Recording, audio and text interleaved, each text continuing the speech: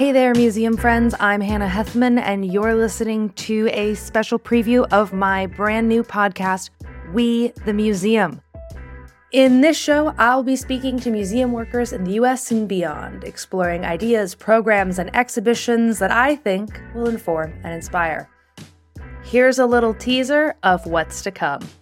That's one thing that I always speak to when it comes to leadership at the Smithsonian or our museum is we have to maintain this trust, and I do whatever we have to do to maintain that trust. Some folks in senior management had this idea that we were just a few disgruntled employees. They severely underestimated us. As of today, we have over 2.4 million followers on TikTok.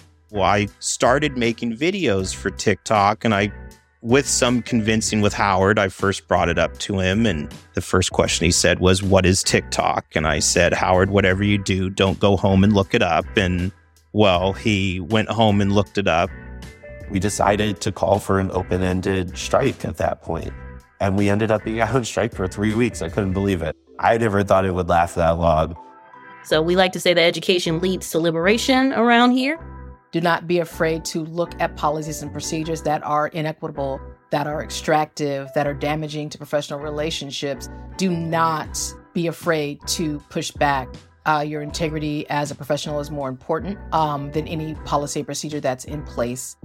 People would have a much better appreciation for the amount of work that goes into just unlocking the doors to this place every day if they understood why we are the challenging place that we are.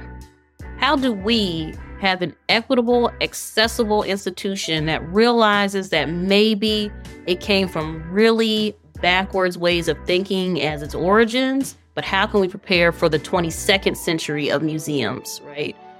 Make sure you subscribe to We the Museum wherever you get your podcasts and join our email list so you don't miss the very first episode. Coming soon.